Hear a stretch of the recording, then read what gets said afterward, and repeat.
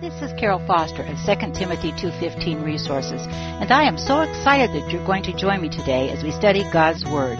The response new Messianic believers give when asked why they initially visited a Messianic congregation is, we knew there had to be more. As we study together, we will begin to see that yes, indeed, there has to be more. For additional study aids to assist you in studying along with us, go to our website, sectim.org. In our last session together, we were studying Adonai, the name of God that denotes He is our Master and Lord. We began to look at the benefits and the responsibilities that come with our making Him the Lord and Master of our lives. We developed a T-chart, which is an organizational tool that allows us to group information together in a more logical manner. Let's begin by reviewing the first two verses that we looked at. Now, remember that we are looking for the benefits that the writer received by making Adonai the Lord and Master of his life, and the responsibilities that were part of those promises. Our verse, Psalms 8, verses 50 through 51, read, "Remember, O Lord, the reproach of your servants, how I bear in my bosom the reproach of all the many peoples, with which your enemies have reproached. O Lord, with which they have reproached the footsteps of your anointed." The psalmist is asking the Lord, Adonai, Master and Lord, to remember the reproaches or the criticism and humiliation that he was speaking as a representative of Israel, had suffered. During the specific period of time, the nation of Israel was under the rule of Solomon, David's son, and it was beginning to fall apart. A little history of the time period. The psalmist knew that Israel and he himself had not only the privilege of being Adonai's anointed, but they also had the responsibility of living like they were the anointed of God, his anointed servants. That is, to have faith, trust, and belief that Adonai will do what he said he would do. He is also to conduct his life in such a manner that all around will know that Adonai is indeed his God. Now, remember that during this period of time, Israel had fallen back into idol worship because of Solomon's many wives, and that definitely was not pleasing to Adonai. You can read more about this in 1 Kings chapter 11. We as believers in Messiah, when Adonai is in fact the Lord and Master of our lives, do have the responsibility to live our lives in such a way that it declares to the world that we are not only His, but He is also our Lord and Master. The psalmist was beseeching Adonai to not allow Zion, or Israel, to experience humiliation. Israel bears in her bosom the nations of the world. She is their spiritual mother.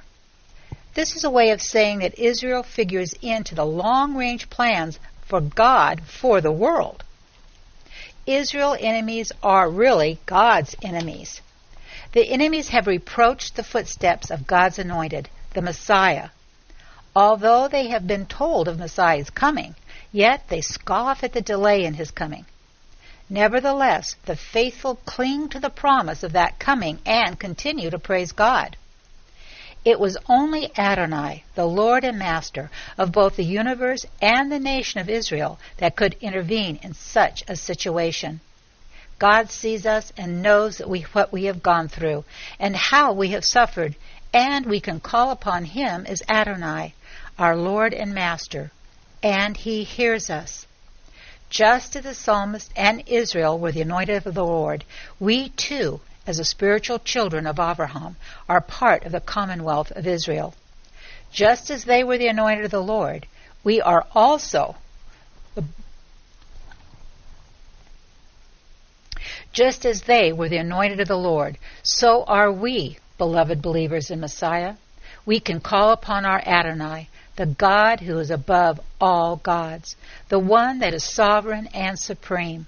He will hear us, and we will know that He is in control. The next verse that we want to look at is found in Psalms 141, and they're verses 1 through 10. This Psalm of David was probably written during the period when Saul was persecuting him. The fact that David was a prophet as well as a king is important to remember when interpreting any of the psalms attributed to him. Now, this psalm consists of two divisions. The first are petitions. We found those in verses 1 through 7. And the second section is professions. Those are in verses 8 through 10. We're going to look at David's profession before Adonai, his Lord and Master. O Lord, I call upon you. Hasten to me. Give ear to my voice when I call to you. May my prayer be counted as incense before you, the lifting of my hands as the evening offering. Set a guard, O Lord, over my mouth. Keep watch over the door of my lips. Do not incline my heart to any evil thing, to practice deeds of wickedness with men who do iniquity, and do not let me eat of their delicacies. Let the righteous smite me in kindness and reprove me. It is oil upon the head. Do not let my head refuse it, for still my prayer is against their wicked deeds. Their judges are thrown down by the sides of the rock, and they hear my words, for they are pleasant. As when one plows and breaks open the earth, our bones have been scattered at the mouth of Sheol. For my eyes are toward you, O God the Lord. In you I take refuge. Do not leave me defenseless. Keep me from the jaws of the trap which they have set for me, and from the snares of those who do iniquity. Keep me from the jaws of the trap which they have set for me, and from the snares of those who do iniquity. Let the wicked fall into their own nets, while I pass by safely. In verses 1 and 2, we read that David asks for a favorable hearing. In verses 1 and 2, we read that David asked for a favorable hearing from Adonai, his Lord and Master. He was already been praying, and now he pleads for a speedy answer to his prayer for help. He asks that his prayer might be received as incense, or as the sweet-smelling smoke from the altar of incense. The sweet-smelling smoke. He asks that his prayer might be received as incense, or as the sweet-smelling smoke from the fire of... Okay, Carol. He asked that his prayer might be received as incense, or as the sweet-smelling smoke from the altar of incense, like the sweet-smelling smoke of sacrifice generally. The lifting of the hands was a gesture of prayer, the outward symbol of an uplifted heart. This may be because David was accustomed to praying at that hour each afternoon. Next, in verses 3 and 4, we found that David asks for grace to resist the temptation to sin in word, thought, and deed. He wants to be guarded from adopting the profane language of the ungodly men by whom he was surrounded. He wishes to be fortified against the temptation to join powerful men in their wicked works and sensuous lifestyle.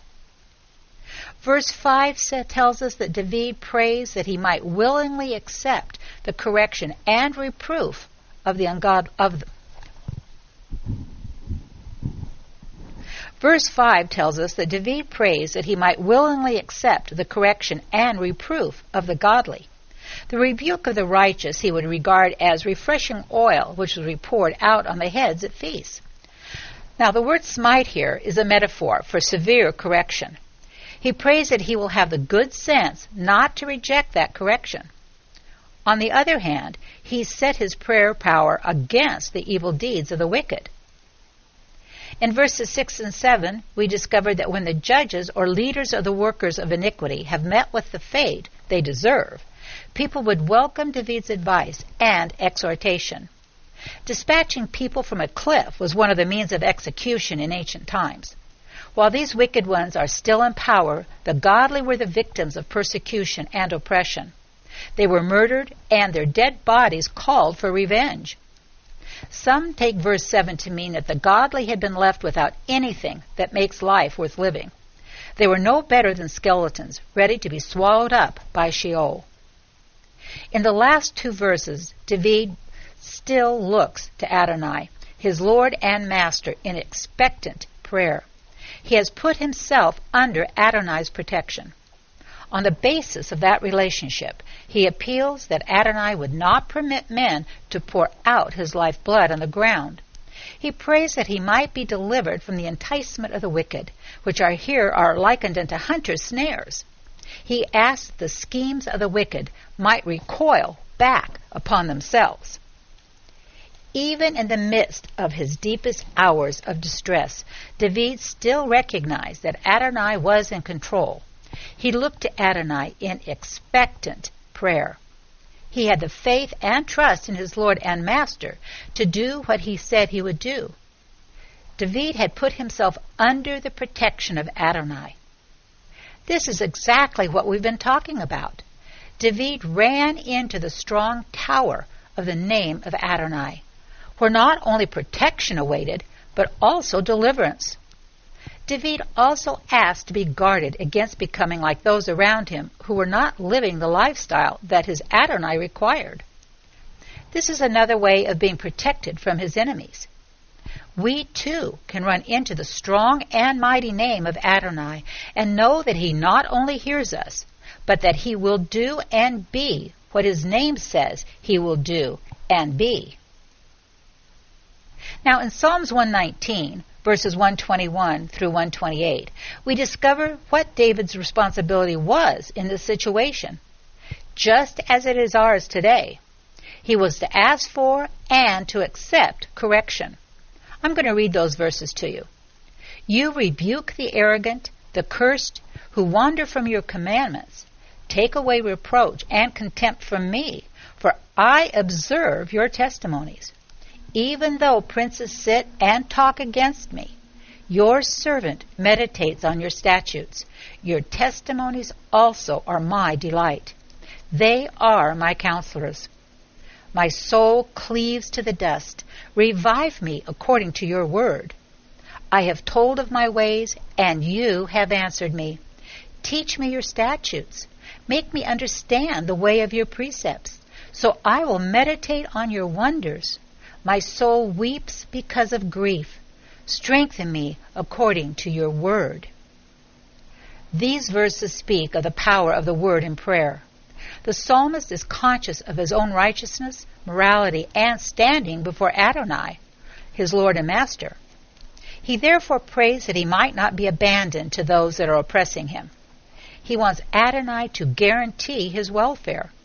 His eyes were failing. They were watching for the deliverance with the righteous Adonai, the Lord his Master, had pledged would come. This hopelessness and sadness triggers within the psalmist a hunger for a greater knowledge of God's word. As God's servant, he must have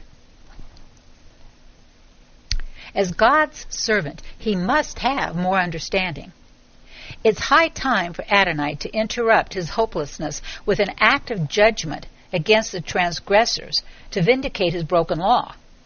The more men break God's law, however, the more the psalmist values it. He holds it in high esteem, all of God's precepts, and hates every way which is contrary to those precepts.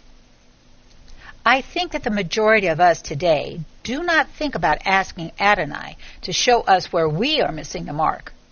What we need to correct and change in our lives, our attitudes, and our thought lives. As our pastor often says, Lord, show me where I need to be corrected or changed, but please be gentle. All of his attributes and characteristics that are held in his name as Adonai are ours based upon our relationship with, and in Yeshua, our faith that he will indeed still do and be what his name tells us. Are we today like the psalmist? Do we go to our Adonai in prayer? Do we hide ourselves in his name, our strong tower? Do we look for our deliverance for our circumstances and from the evil of the world in self-help books, in the opinions and suggestion of others? Or do we go to the one who is in control? In the midst of the psalmist's despair and sadness, he doesn't wallow or stay there. He seeks the only one that can truly help him. He runs into the name of Adonai. Instead of seeking answers from the world, do we seek our answers from his word and from him? Do we go before the supreme authority of the universe and ask for more of him? When we are in despair, feeling hopeless and alone, when the circumstances of our lives seem out of control, we should run into his word. It should be the very air that we breathe and the water that we thirst for. Beloved of the Father, that is where our answers lie. That is where our comfort lies. And that is where our hope lies. It is in Him and His Word. In order to receive the blessings of our Adonai, we need to know Him. We should be spending time in the Word and time on our faces before Him, seeking His answers, solutions, and comfort. As it tells us in Psalms 147, verse 3, He heals the brokenhearted and binds up their wounds. And again in 2 Thessalonians 2:15 through 17, the Word tells us, So then, brethren, stand firm and hold to the traditions which you were taught, whether by word of mouth or by letter from us. Now may our Lord Jesus Christ Himself and God our Father, who has loved us and given us eternal comfort and good hope by grace, comfort and strengthen your hearts in every good work and word. I want us to look at another mighty warrior and a man of God who didn't start out that way. Let's look at Gideon. We find his story in Judges chapter 6. I'm going to begin by reading verses 12 through 16. The angel of the Lord appeared to him and said to him, The Lord is with you, O valiant warrior. Gideon said to him, O my Lord, if the Lord is with us, why then has all this happened to us? And where are all His miracles which our fathers have told us about, saying, Did not the Lord bring us up from Egypt? But now the Lord has abandoned us and given us into the hand of Midian. The Lord looked at him and said, Go in this your strength, and deliver Israel from the hand of Midian. Have I not sent you? He said to him, O Lord, how shall I deliver Israel? Behold, my family is the least in Manasseh, and I am the youngest in my father's house. But the Lord said to him, Surely I will be with you, and you shall defeat Midian as one man. Like the other deliverers in the Word, Gideon's authority and power are persuasively bestowed by God. Gideon's specific charge is to deliver Israel from the grasp of Midian. The commissioning formula given by the angel of God was, Surely I have sent you. This presents Gideon with all the authority he will need for the task. This fearful and cynical farmer is hereby informed that God, Adonai, has indeed heard the people's cry of pain, and He has personally chosen Gideon to solve the problem. In verse 15, we read that Gideon's opening response to the envoy's second speech, O Lord, how shall I deliver Israel? This is more correctly translated as, Excuse me, my Lord. Now, this might sound polite, but his tone continues to be cynical. He obviously does not yet recognize the person who has addressed him. Like Moshe in an earlier time, Gideon expresses his sense of incompetence and inadequacy, particularly his lack of social standing in Israel. Disregarding the envoy's opening address, mighty warrior or hero or aristocrat, Disregarding the envoy's opening address, mighty warrior or hero or aristocrat, he complains of 2 strikes that are already against him. His clan is the least important in Manasseh, and he's the youngest in his father's household. Gideon does not realize that in Yahweh's work it does not matter what one's social position is. The authorization of Yahweh is all he needs. Having no experience with the divine presence, he cannot imagine beyond his own human resources, or lack of. In response to Gideon's objection, Adonai offers 2 words of encouragement. First, he promises his presence in the undertaking. As in the case of Moshe, the fearful Gideon is to be transformed into the deliverer of his people by the powerful presence of Adonai. This utterance provides a clue to Gideon's actions later when he finally goes on the offensive against the Midianites. Second, Adonai predicts an easy victory. Gideon will smite Midian as if he were engaging a single person. Looking back, one notices that each of Adonai's messengers' speeches has referred to Adonai's presence with him, though the pattern changes, and the strength or present available to Gideon. We see that Adonai, Gideon's Lord and Master, provided the strength and the ability for Gideon to win the battle. Our Lord and Master will provide the strength for us to come through our battles victorious.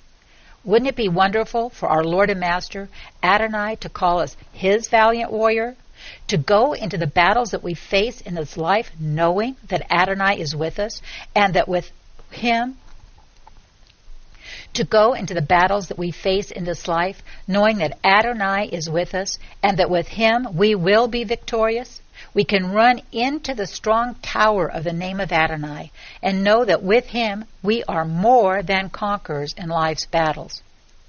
We're going to the Word again to discover more about Adonai, our Lord and Master.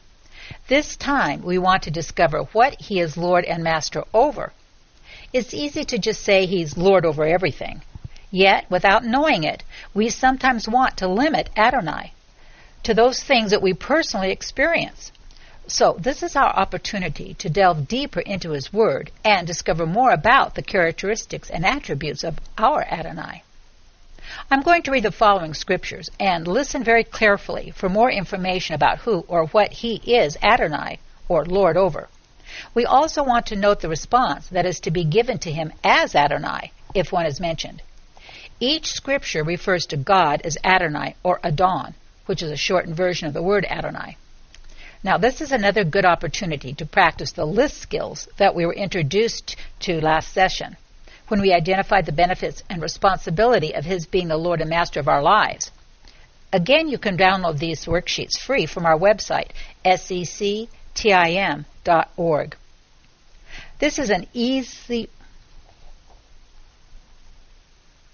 This information can be easily organized by using a T-chart, again, or making lists.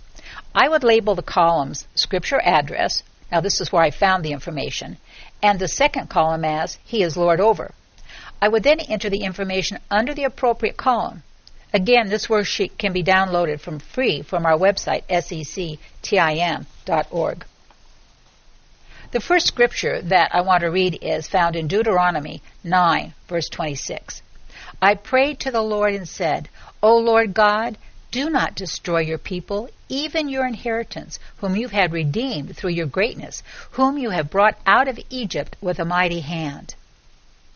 In this verse, we read that He is Lord over His people, and His people are His inheritance, and they have been redeemed.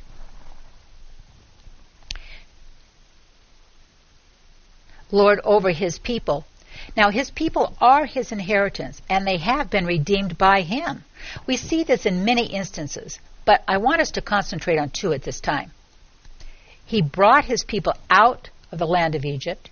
He brought us, believers today, out of the bondage of sin and death. We are His inheritance, and His inheritance is generous.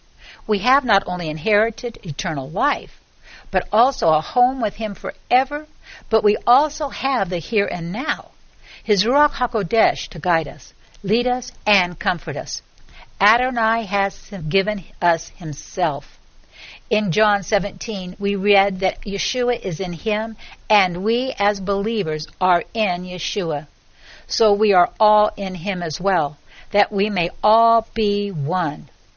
We were redeemed with a high price, the very lifeblood of Yeshua.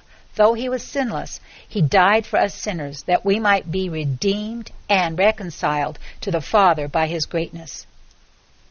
We have not only been purchased with a price for the future, but we are protected and held safe by His mighty right hand. We have all that He is available to us in the here and now. Thank you for joining us today as we delved into the beautiful truths of God's Word to indeed discover that there has to be more. I pray that the Word applied to your daily life will bring a deeper understanding of His love letter written just to you. Let me remind you that we have additional study aids to assist you with our studies together on our website, That's sectim.org. May this day fill you with the love of God, joy, and shalom. Nothing missing, nothing broken in your life.